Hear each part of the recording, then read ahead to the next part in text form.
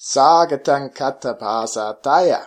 Savanaya katapasasu. Takaronta purisesu cha.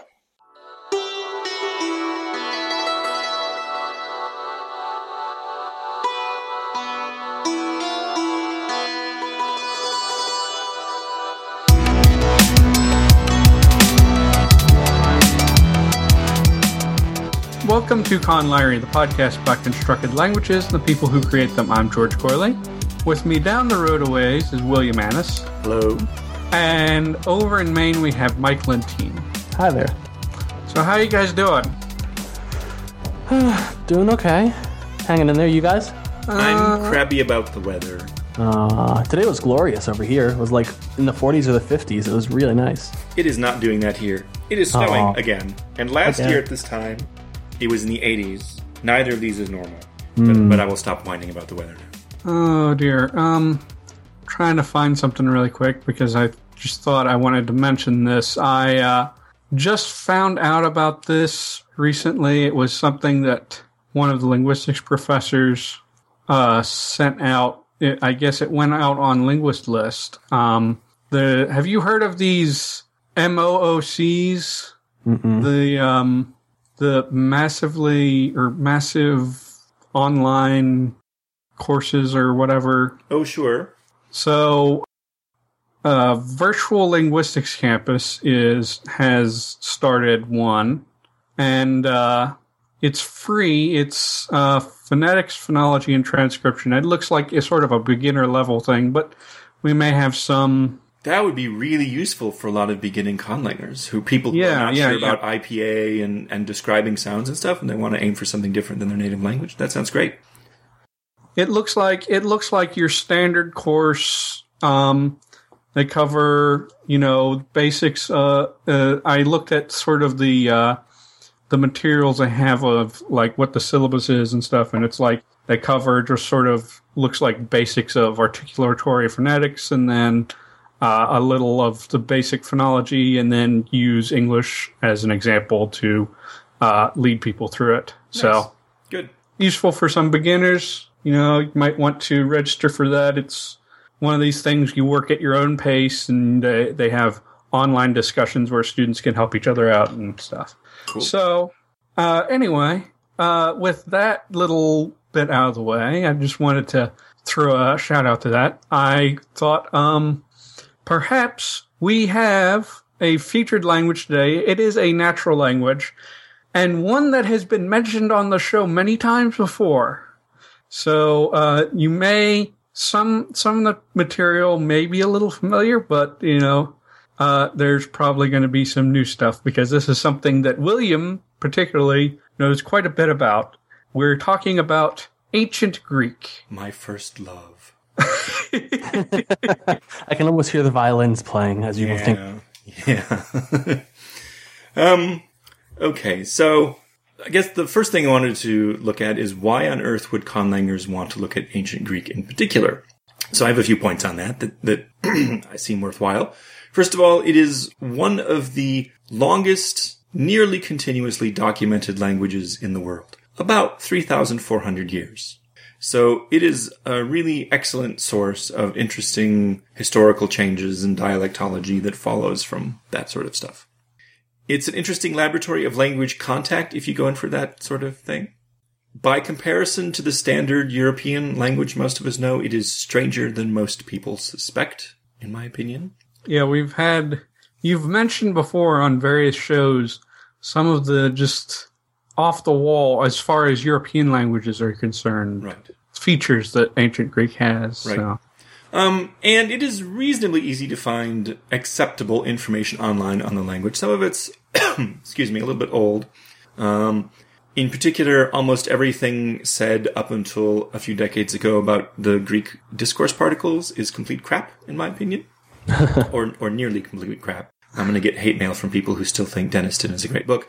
But apart from that, a lot of what you can find online is pretty good. And there are some newer sources available online as well, which can help you get a better picture of what the current state of our knowledge of the language is. So that's that. That's why I think this language should be interesting to conlangers, apart from, learning how to read Homer in the original language. which is a worthwhile goal in itself, in my opinion. I will be pronouncing the language somewhat differently than a lot of people. So if you took Greek in high school or college, you probably learned what's called the Erasmian pronunciation. So, for example, you pronounce a theta like an interdental fricative, th. I will pronounce that as an aspirated T, ta. I use a reconstructed pronunciation because my big hang-up in ancient Greek is Greek verse, and Greek meter makes no sense at all unless you use a reconstructed pronunciation. Okay. So you have to... So that's why you're using that. Okay. Yeah. All right. Shall we just jump into some basics of phonology? Yeah, sure. It has long versus short vowels that matter. Some of those long vowels have quality shift, some don't. So the standard long version. So yeah. So an ah is either long or short and has no quality difference. There's this very, very funky thing that happens in classical Greek that drives people bonkers, and that is the short vowels of your mid vowels, of your A sound and your O sound. The short ones are tense and the long ones are lax.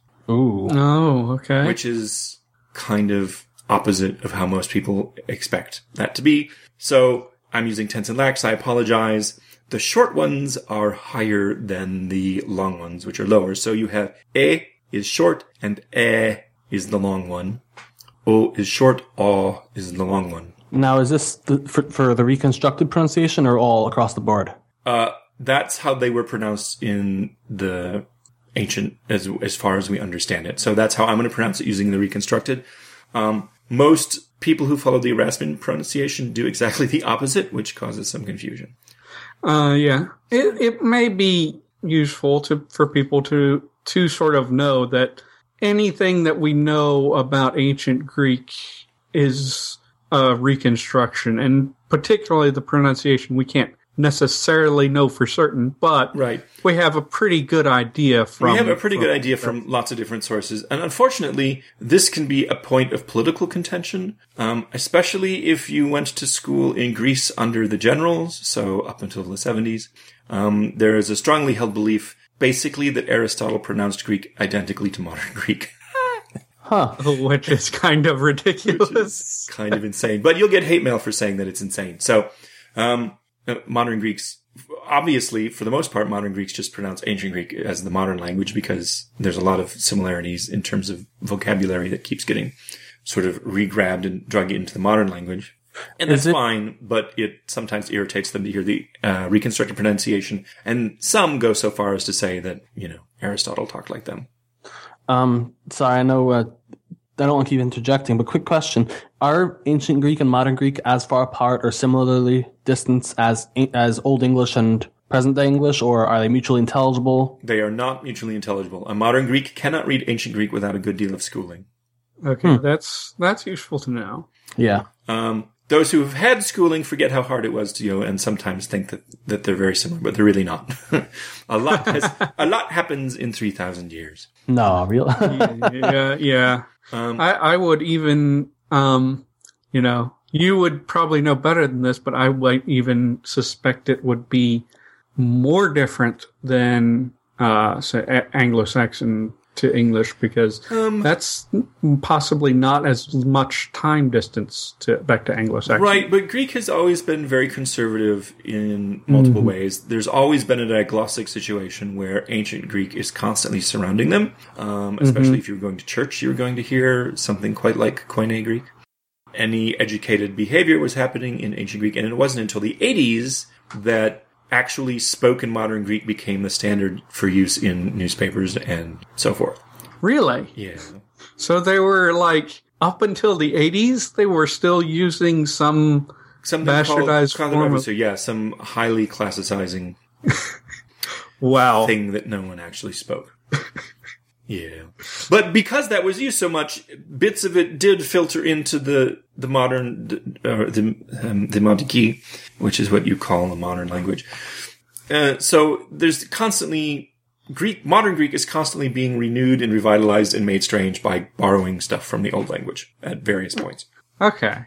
So that puts a hitch on, you'd think after 3,400 years a whole lot would have changed. But it's masked a little bit by, first of all, this etymological spelling system. A huge number of diphthongs and vowel sounds that are now pronounced identically in modern Greek, namely E, still retain their old spellings. Huh. Oh.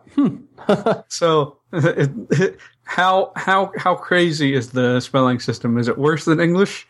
I think so. If you grew up speaking modern Greek and then you have to learn to spell it, it must be utterly maddening. So I pronounce one of the words that Greek has for soul, psyche, in modern Greek is psyche. Bless you. Yeah. It is a word you'll hear often in Greek love songs. Psyche. Psyche. Anyway. Right. So that's another interesting thing about Greek is it's very complicated. And up until the 80s, it was assumed that if you wanted to use modern Greek, you were a dirty communist. And if you wanted to use classical Greek, you were some lunatic fascist. So. Yes. Yeah. So, I mean, it's a complicated situation, a language situation, even in modern Greek to this day. Although I think it's mostly calmed down.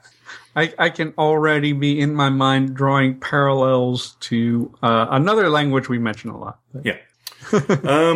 Let's see here. The consonant system is sort of interesting in that it has voiceless unaspirated, voiceless aspirated, and voiced for stops. Mm-hmm. And then it has a few, resonants and one or two sibilants, or affricates rather, fricatives rather.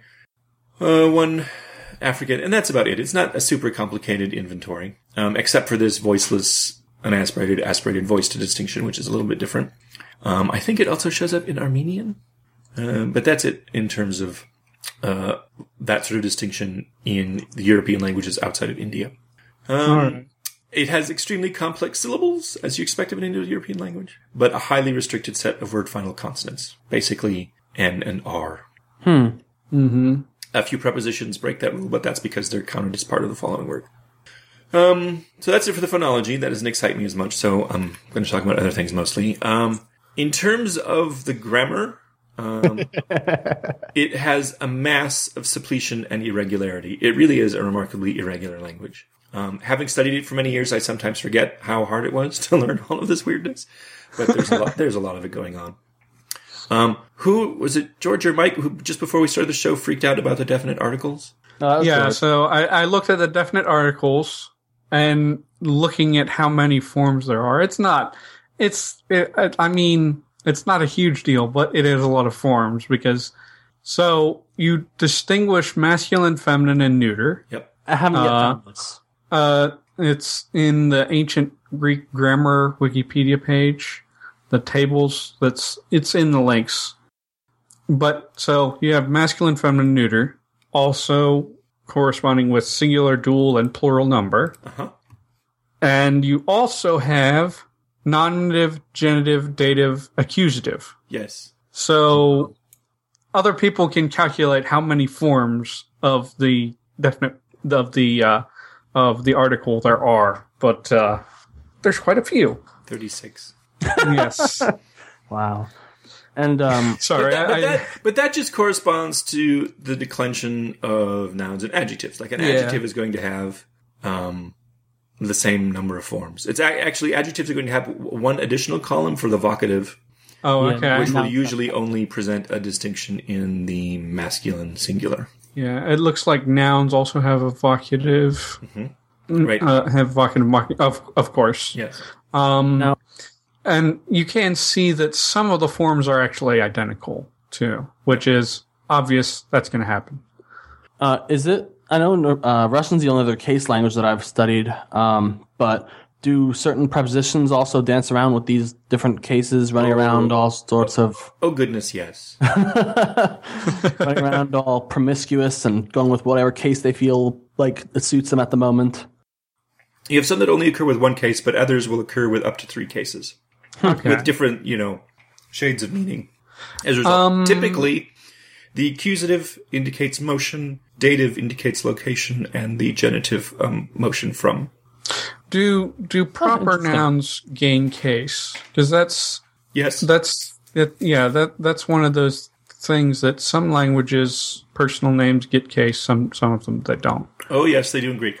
Okay. And some of the most common names have weird declensions. Really? You have irregular declensions for a personal name? Yeah. Oh, Lord. Socrates is a nuisance in more ways than one. That's kind of awesome. And some feminine names like Sappho, the poet, their nouns that end in omega are very unusual, but we have a bunch of names that do. Mm-hmm. All right. So we've learned that about the noun system. And there are a bunch of different declensions. It's the verbal system where Greek morphology really goes completely bonkers. It is very complex. Talking a little bit about the stems. So you have an imperfective stem, which might be the basic stem. If it's not the basic stem, if it's a derived stem, then you have multiple ways of forming the imperfective stem. Okay. Suffixes, infixes, ablaut, or pretty much any combination of that. Although I don't think you ever get any infix plus ablaut combos. And there's a small class of very common verbs that are reduplicated in the imperfective. Oh. But a different kind of reduplication than we'll see in other parts of the verb. Just to keep it interesting. In case you're getting bored. Right. The perfective stem is either the most primitive stem, or it is created with either a suffix or a small number of ones that take reduplication. Mm-hmm. And the perfect stem is reduplicated. If any of these verbs start with vowels and you try to reduplicate them, then all sorts of hinkiness can happen. Sometimes the vowels get longer, sometimes other things happen. And the future stem seems to be a newcomer to the system. It's very easy. It's just a suffix. So you're talking about stems with all these. Do they have each different paradigms for the conjugations, or is it like there's a agglutinative kind of? They have different stems. It is not agglutinative. Yeah, I didn't think so. I think it was very, very much inflected. It is it's definitely inflected. There are commonalities. There are patterns. Your second person singular is usually going to have a sigma in it somewhere in the ending. The only weirdness is that sometimes, if the declensional form has a vowel following it, the sigma disappears. And then vowel contraction happens. Oh, gosh. Right. So you can get entertainments there. In addition, so you've got active and mediopassive. Yes. You've got indicative, subjunctive, optative, and imperative moods. And you can just throw these all together. Needless to say, there are something on the order of 700 forms a verb can take. I think my eye just twitched as my brain went into a black hole. What? So you do have to. So there are quite a few that you have to deal with. You do. And there are patterns, like I said, to make it easy to learn these things if you're trying to learn them. Commonalities that will pop up from time to time. Now, you mentioned mediopassive. This article has middle voice and passive voice. Are they... Right. So that's a theoretical argument. Some people believe there is a true passive in classical Greek. I do not. Okay. I'm an unbeliever, Charlie. Right. So are all those forms, I mean, that sounds like a plethora of forms. Mm-hmm. But are they all pretty much used commonly? Like English, you have crazy forms like, you could come up with forms that we don't even use, like talking about with a past and subjunctive and all that. But are all those actually used and fully functional? No. I mean, all of these forms do occur. Different kinds of futures are kind of rare in Homer, and the perfect means something different in Homer than it means later. So they're not particularly common, and then they become much more common as the language evolves. Oh, okay. I wouldn't expect them all to be equal. No. They're not all equally common. Mostly you expect to see forms of the imperfective and forms of the perfective. Mm-hmm. Eventually, the perfective meaning started taking over more and more territory until it sort of took over the jobs of the perfect as well, and then the perfect just disappeared. So modern Greek has more or less lost. Can we go over very quickly the difference between perfective and perfect? Because sometimes I kind of forget what perfect actually does, and I'm sure some of our audience does, because I know what perfective is. In Homer, the perfect verb refers to a state. Okay.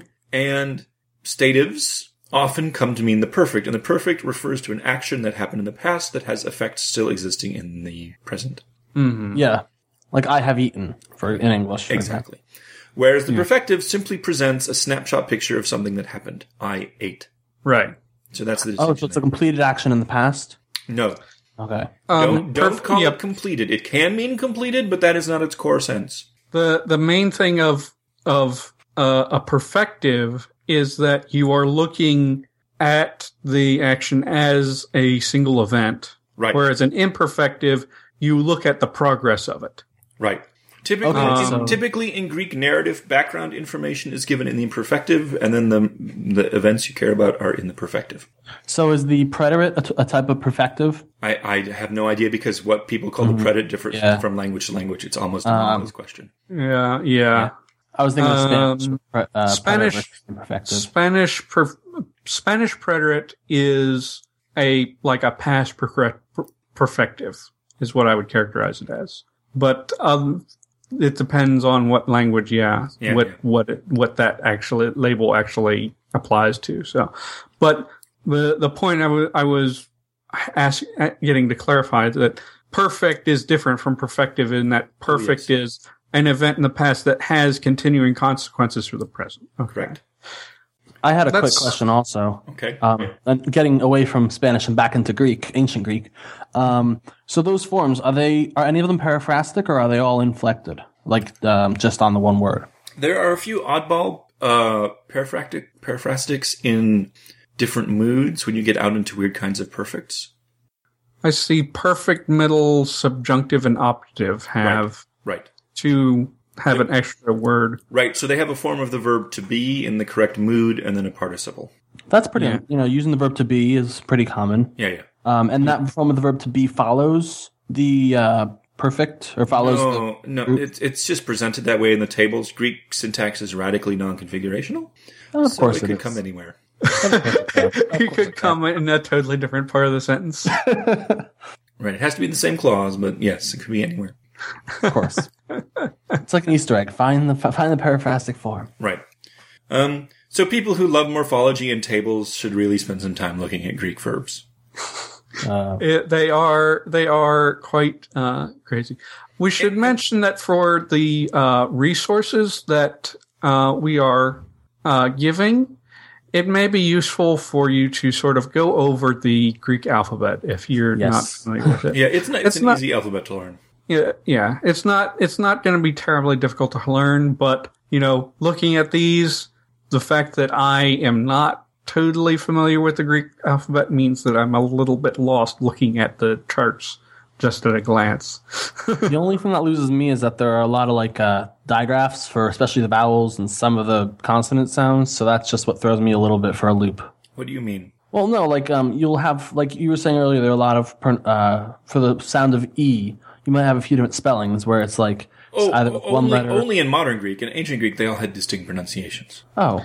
And I think the Greek, at least that we're presenting, the ancient Greek we're presenting, probably comes very soon after the Greek alphabet was invented. So it's probably going to have nearly phonemic. Yeah, be nearly phonemic. Whereas if you do modern Greek, then it's that phonемicity is going to go away. Yeah. Yes, it goes away in a big poof that go with E. One thing I want to say is the normal verb that you're given the full Greek verb paradigm for, lio, which means to loose, like let something go, makes everything look tidy, but it's not really tidy. Different verbs have different present systems, so there is an entirely separate conjugation for a small set of very commonly occurring presents. The reduplicating presents have different endings. You have not two, but three separate kinds of perfectives. One, which just desperately confusingly looks like imperfectives in other kinds of stems.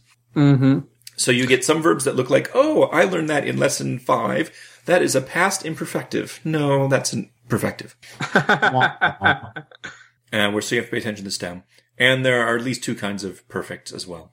Of course. That's wonderful too. I think this is a wonderful thing to have so much irregularity and have conlangers look at it, because as conlangers we often tend to not have a realistic amount of irregularity in the languages we make. So it's useful to actually look at something like this and see oh, you can have a language that totally doesn't make sense. Right.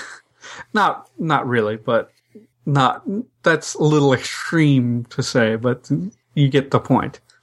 And then So wait a minute. So I'm just looking at, sorry, something caught my eye. This is actually back in like nouns, but it looks like Zeus has alternation between the Z, the Z sound and a delta. Yes, the declension of Zeus is very weird. And it's quite different in different dialects. Many vowel changes too. Many vowel changes because, yeah. If you had a glide, like a w sound or a y sound, those evaporated by the time historical Greek appears. But they still existed, and so all sorts of madness happens when they go away. In Homer, you have at least two separate patterns of declension of the name Zeus. Some which keep the zeta, and some which keep the delta. Jeez. Okay. With the orthography, I did find a link to that, and I put it down below. I'll ask questions on that later. Okay. But One last thing I wanted to say that was interesting about the verbs, and I'm sure I've mentioned this before in other episodes, is verb telicity interacts with aspect in interesting and nifty ways, particularly in the perfective and imperfective system distinction. So telicity is what you might call lexical aspect. It's the intrinsic internal intrinsic internal event structure of a verb. Sneeze is not an event that can have much duration. You hope. Sleep is. So, for example, in ancient Greek, the verb for to be sick, if used in the perfective, can also mean to get sick. Ooh. So an atelic verb with the perfective meaning can have an inchoative sense. It has the sense of starting something, to get sick, to die versus to be dead, that sort of stuff. Whereas an atelic verb, atelic verb, something with a bounded duration, when used in the imperfective, can have the sense of to try to do something. Oh, okay. Right. He tried to hit the enemy. He tried to sneeze. Right. That makes sense to me. I think other languages do that. Yeah, I don't think it's unique to Greek, but it's an interesting little thing. All right. Is there anything else people wanted to ask about the verbs? Oh, I'm sure we can think of things, but I think that we got a good smorgasbord of things there, and we have the resources. Yeah. Yeah. Another sort of interesting, notable feature of ancient Greek is it has giant piles of discourse particles. Many of them. And they like to dance together in not necessarily intuitive ways. So you get certain combinations of particles, have meanings that are not obviously describable by just knowing the meanings of the two component parts, or the three component parts for that matter. If you do a Google search on ancient Greek particles, you'll find lots of pages of people trying desperately to help you understand what the hell's going on. They will use words like emphatic to apply to multiple discourse particles, which will not help you much, which tells you that they're working off of old information. Yes, well... I can't help you with that. Unfortunately, I went looking for some. A lot of the really good information, the sort of modern linguistic approaches to the Greek particles are still hidden behind paywalls, unfortunately, in journal articles. Oh, this show would benefit very much from some open access journals. It would. Lots of things would benefit from open access linguistics journals. Yeah. There are several literary dialects in ancient Greek based on local dialects. So when people talk about ancient Greek, they don't actually mean one thing. They mean a bunch of things, right? The Greek of Homer is different from the Greek of Aristotle and Plato, is different from the Greek of the Bible, is different from the very different from the Greek of Sappho, which even if you could spend years and years learning to read Homer and, Plato and Aristophanes, and then you would see Sappho and you'd have no idea what was going on.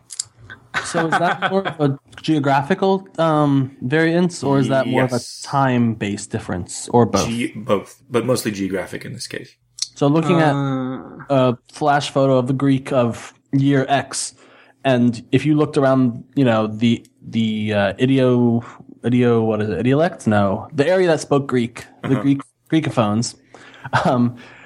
How much is that the difference you're talking about? Like from northern Greece to southern Greece, there's a vast difference? The split doesn't go neatly north-south, but yes, you have a bunch of Aeolic dialects spoken in the coast of the Levant.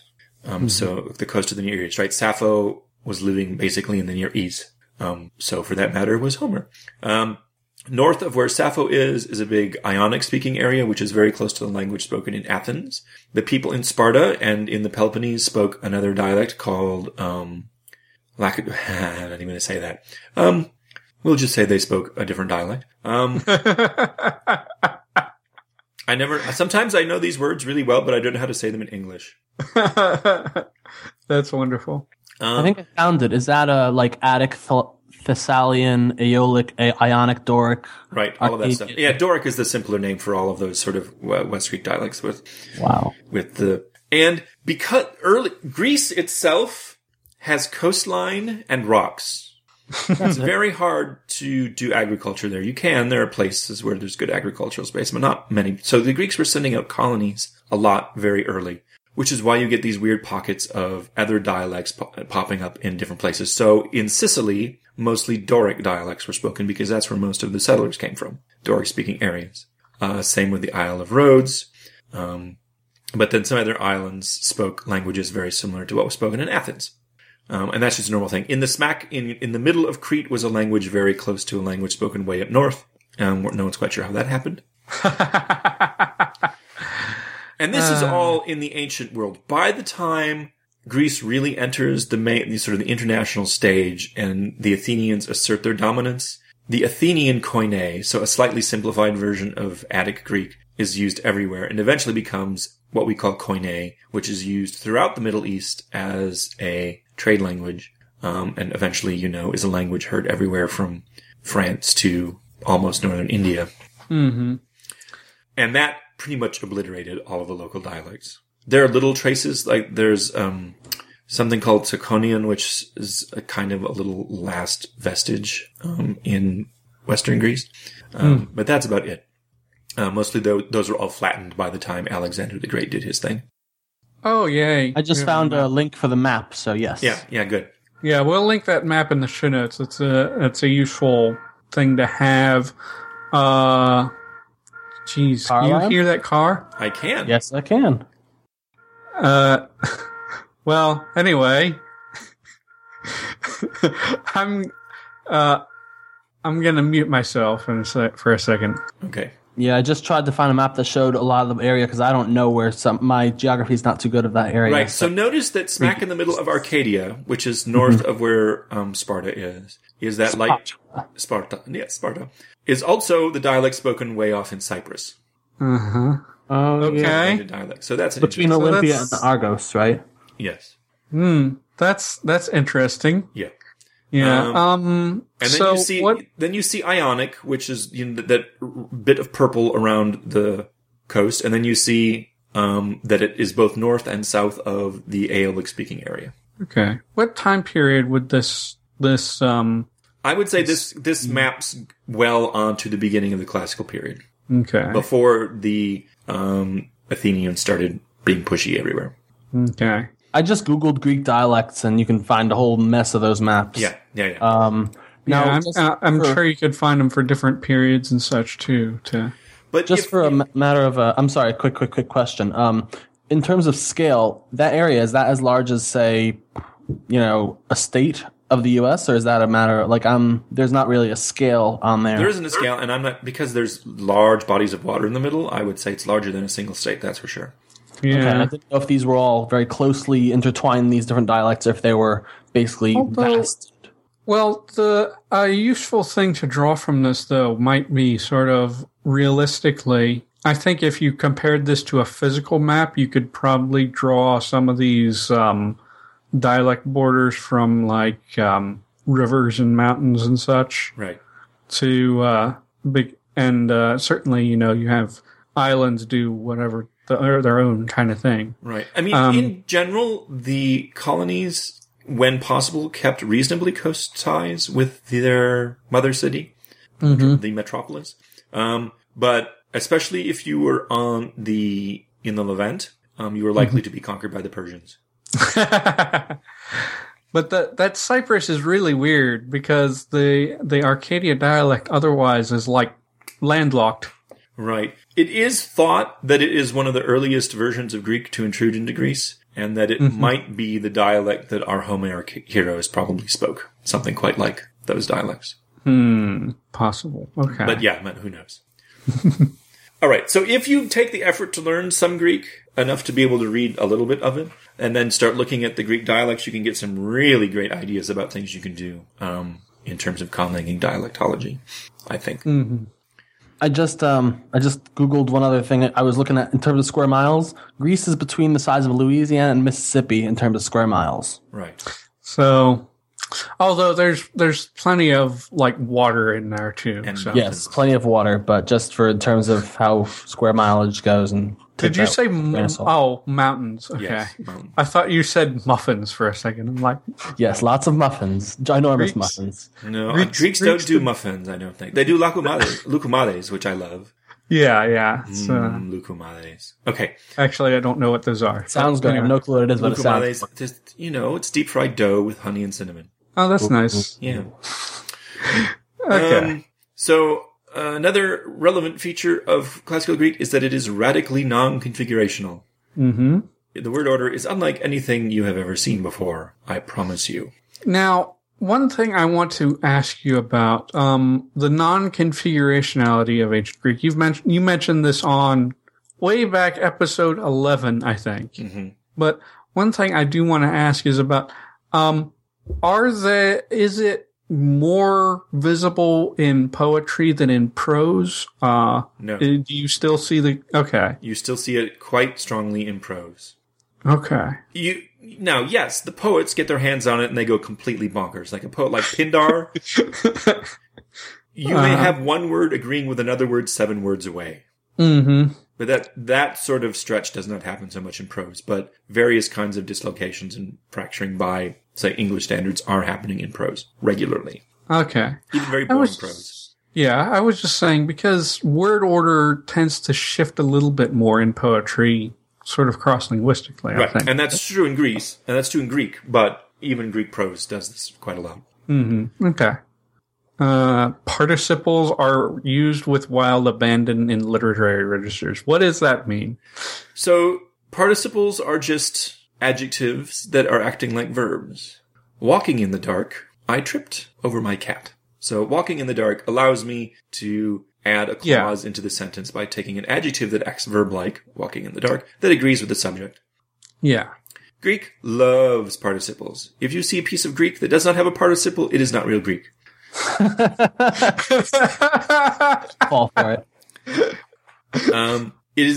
They're used insanely commonly in literary registers, but they're very common even less exalted prose. Even in like Koine Greek, which is closely approximates how people spoke, they're used a lot. Some verbs regularly require them as complements. They exist in all of the aspects and most of the tenses. And they do all sorts of syntax things in addition to just being ways to make your sentences longer without adding subclauses. That's an interesting thing, putting aspect and tense on a participle. Uh-huh. I guess we can do that. We could say, having walked in the house. Right. English sort of has them. Sort of. They're, but only because we have these periphrastic aspects. They're periphrastic, yes. So that just adds the complexity of the Greek verb as you have many kinds of participles. Yeah. So one interesting thing, for example, and I gave a quote from Homer, but I don't think that matters. A future participle could indicate purpose. Mm-hmm. So he went to the swift ships of the Greeks in order to free his daughter. Okay. And the in order to free part is just a future participle agreeing with the subject. Oh, okay. That's interesting. Right. That's an interesting sort of extension, I think. Yeah. One of those grammar is born hungry things. Yes, exactly. One thing I wanted to mention is sort of a minor syntactic oddity is Greek does have a radically non-configurational syntax, but it's still within the noun phrase is kind of uptight. Mm-hmm. And it does really post-Homeric Greek does a really interesting thing with its article. So Homer does not have a definite article. It has a thing that looks like the definite article, but really it's a demonstrative pronoun. And then by the time we get to classical Greek, that has become the article. Yeah, we should actually coming right back to the non-configurationality. We should probably, since it's been such a long time since we had an episode, You can go back to episode 11 if you want to learn more, but the basic thing is a non-configurational language has more freedom with word order and can often take phrases apart. Yes. And, put them into different orders, spread them throughout the sentence. And radically non-configurational languages, just like, I don't know, what would be really the difference?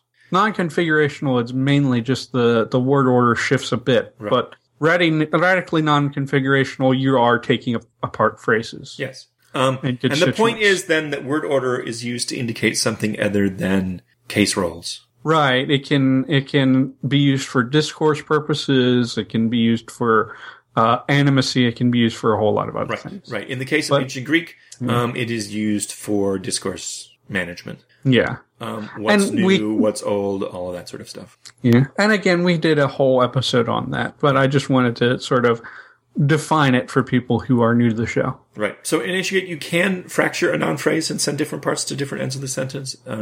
But more commonly, the noun phrase will stick together unless it's really huge. And there's this really fun thing that it does, and it has this notion that is drilled into all of our heads as little students of Greek of attributive position and predicative position. Attributive position is anything that follows the definite article. Okay. So the dog, the big dog. But you don't say the dog in the stairway in Greek. You say the in the stairway dog. Oh. Okay. And this extends to all sorts of funny things. You do not say, you can say the dog of the man, but you are much more likely to say the of the man dog. Of the man dog Yes. is a prepositional phrase? Nope, it is the genitive. Genitive? Okay. So it's you the can genitive, okay. get pile-ups of up to 3 definite articles. 2 is much more common. So you guys don't realize it, but at the top where I put William's notes in ancient Greek, the first 2 words are definite articles. Oh. Okay. The of the William notes.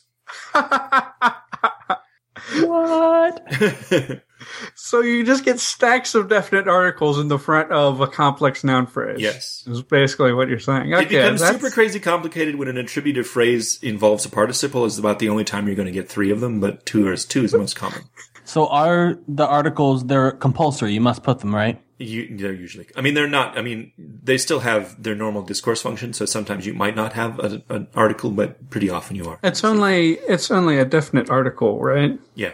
Okay. By the way, just out of curiosity, so the Greek reflex of William starts with a gamma. It's like what is it? A Guglielmo, which is the genitive. I took the ancient Latin version of the name and then Greekified it. Oh, okay. So I was thinking of them like parentheses where they always have a matchup, but I guess sometimes you might have a noun without the article. Would you ever have the article by itself? All by itself? Well, No. I don't know if they have No. if they would stand in as like a No. I don't know. That sounds really strange, but you In probably have Homer, nouns. what we think of as the article in later Greek can be used as just a normal pronoun, like I see him. Yeah. Looks like I see the. Like Spanish has la or By the way, I wanted to mention stuff because I saw a chart of pronouns. Is there is gender distinction in third person pronouns, or is there not? Yes. Okay. It wasn't exactly clear from that chart. There's an archaic third-person pronoun that does not make that distinction, and instead, as usual, a demonstrative got hijacked to serve that function. Okay. Right. So that's what happened. Okay. that sandwiching thing, that imposition is really interesting. Yeah. Good for idea for conlangers. Yeah. Well, lots of good ideas for conlangers. Fantastic ideas. Very different language. Yeah. From what we- Anything else about that before I move on to just a few little random lexical tidbits that I thought were cute? Sure. Onward to the cuteness. So Greek has some really interesting words. Okay. Go on. Let's start with the first. Well, I'm actually go to the bottom of the list. Xenos. Xenos, okay. As in the word xenophobia. Uh-huh. That represents a really interesting thing because in English we have guest and we have host. Right. In Greek, you have a relationship, and two people in a guest-host relationship are both xenos, who are partaking of xenia. I mentioned this in a short recently. Oh, that's right. That's right. That's probably why it was on my brain. Yeah. So it's like a relationship, kind of like siblings are the brother and sister are siblings of each other. Right. So explain to us a little bit about what Xenia is. From what I understand, it's hospitality, but you know, it's hospitality. There's specific cultural. There are all sorts of stuff, and it differs from time to time. It means something different to Homer's heroes than it means to an aristocratic Athenian. I mean, to Homer's heroes, it represented a long cycle of mutual obligation for aristocrats, like Face, kind of like Face. I mean, there's one scene in, some Homeric battle where two guys meet and they have a long conversation before they start bashing each other over the head, which is typical in Homer. And they realize that several generations back, their fathers met and were friendly to each other. So on the battlefield, they exchange armor and then proceed to slaughter each other. Well, then. Right. That's interesting. But there were obligations that needed to be met. And they cross, through generations. And there's this thing throughout many cultures where you have to be nice to guests, right? Yeah, I mean, that hospitality isn't really an alien thing to us even, but it's different cultures express it in different ways. I'm just, there's one of the things that gets beaten to our head is how Xenos encompasses both participants in that relationship. There's not a necessarily strong distinction between guest and host. That makes a lot of sense, though, to have one term for both. And from what I understand, like that goes back to Proto-Indo-European ghostly, which is the root for both guest and host. Yeah. So it's probably just a carryover of even older traditions. Sure, absolutely. And then two other interesting words. The first one is lantano, which is really great. It basically means to escape notice. Interesting. Use it with the participle, and then it basically means something like sneak successfully. To escape notice. I like this. Like, I escaped noticed pilfering cookies. Okay.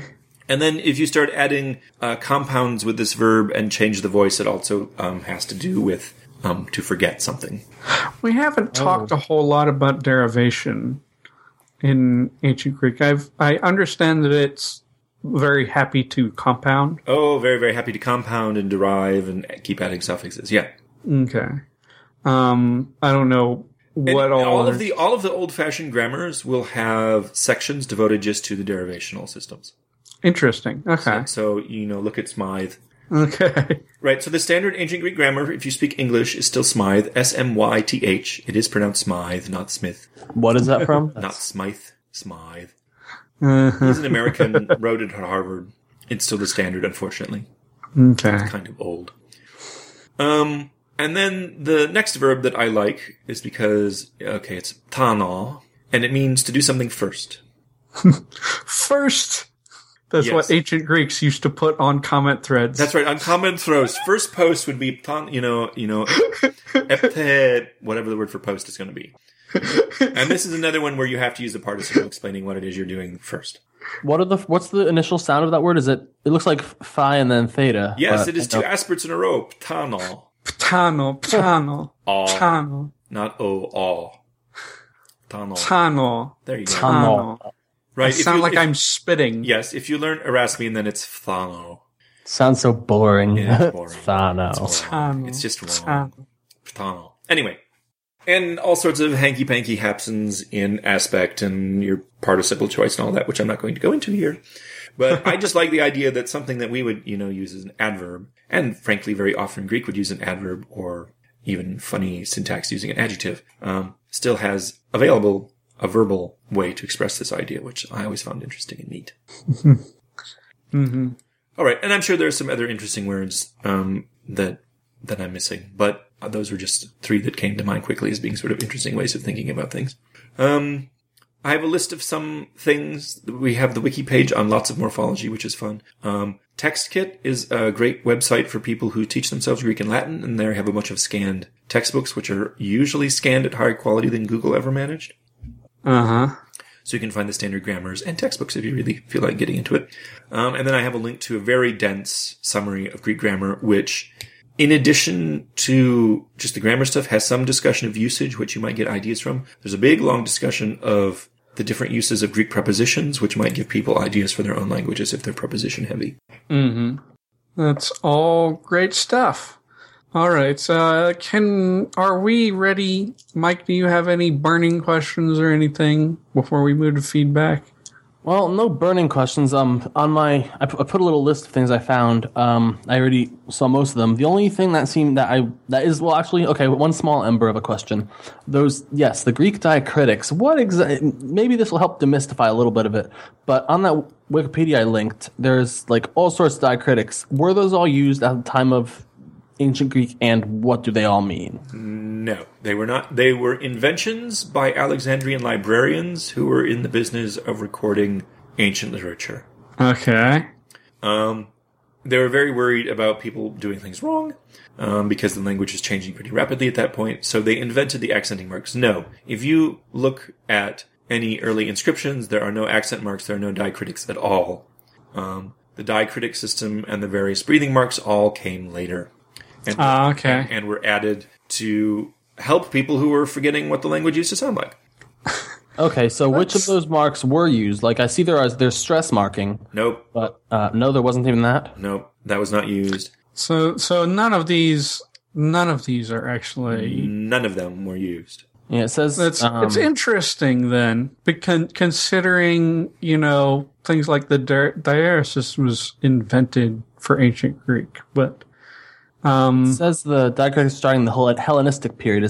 Where is that in terms of what we were talking about? Hellenistic is post-Alexander the Great. Ah. Okay, so this is not something that was developed in ancient Greek, necessarily. Not in the Greek that we were talking about earlier. No, I mean, and even so, it wasn't, I mean, even when it was invented, it was not used heavily until much later. Mm-hmm. I was just asking because in some of our notes, and I saw on some of the Greek all over, there's it looks like a curly diaeresis over some letters, or like a diaeresis over the something. Like if we look at future participle can indicate purpose, for example, there's two dots over the O, and then there's two over the N with looks like an eng without the hook. Wait, where are you seeing two dots? Oh, that one of those is a breathing mark. One of those is the accent. Oh, so the breathing mark actually used to be a separate letter, but God help us. So the Athenians one day decided that they were going to start using a different alphabet. But that alphabet missed some sounds they still used, so they had to come up with a way to cope with that.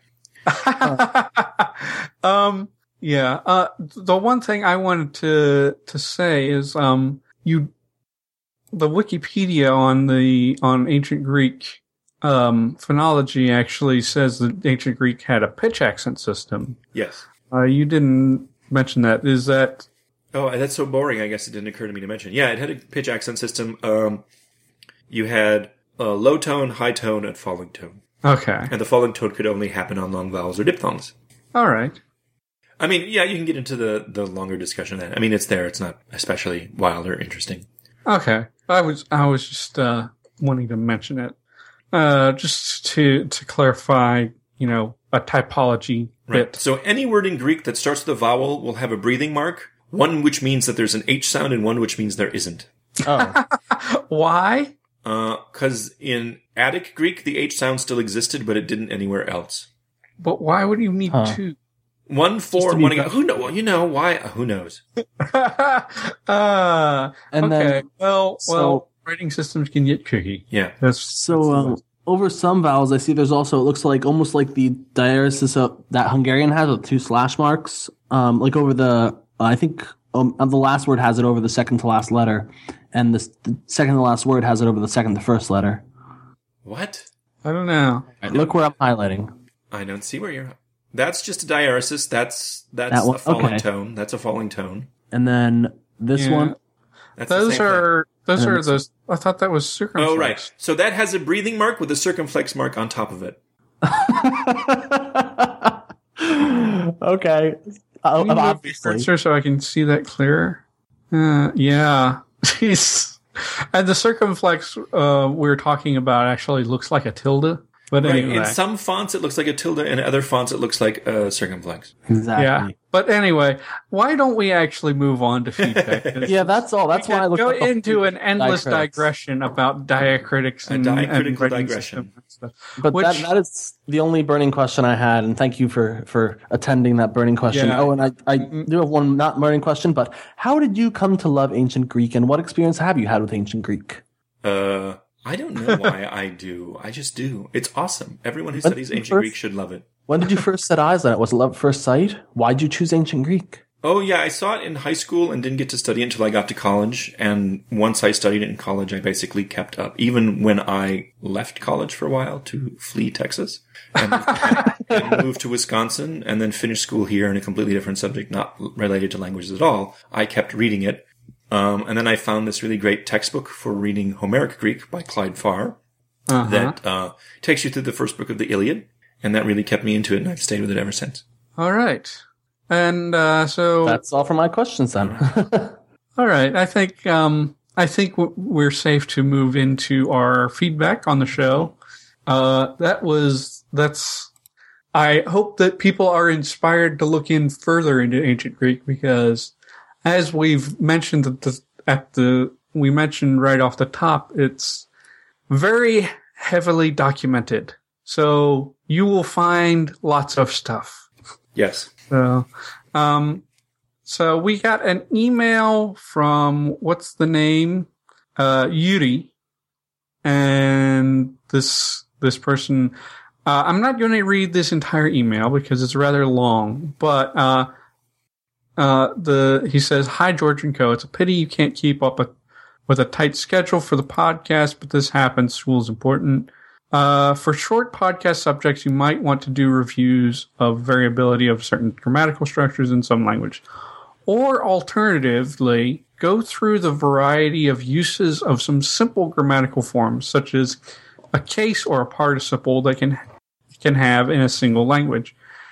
As you've said over and over again, nothing in grammar is simple. It has a simple and well-defined function, and the available constructions tend to be used for all kinds of different tasks. Hearing some case studies of this from different languages with good examples would be nice and instructive for conlangers of all stages.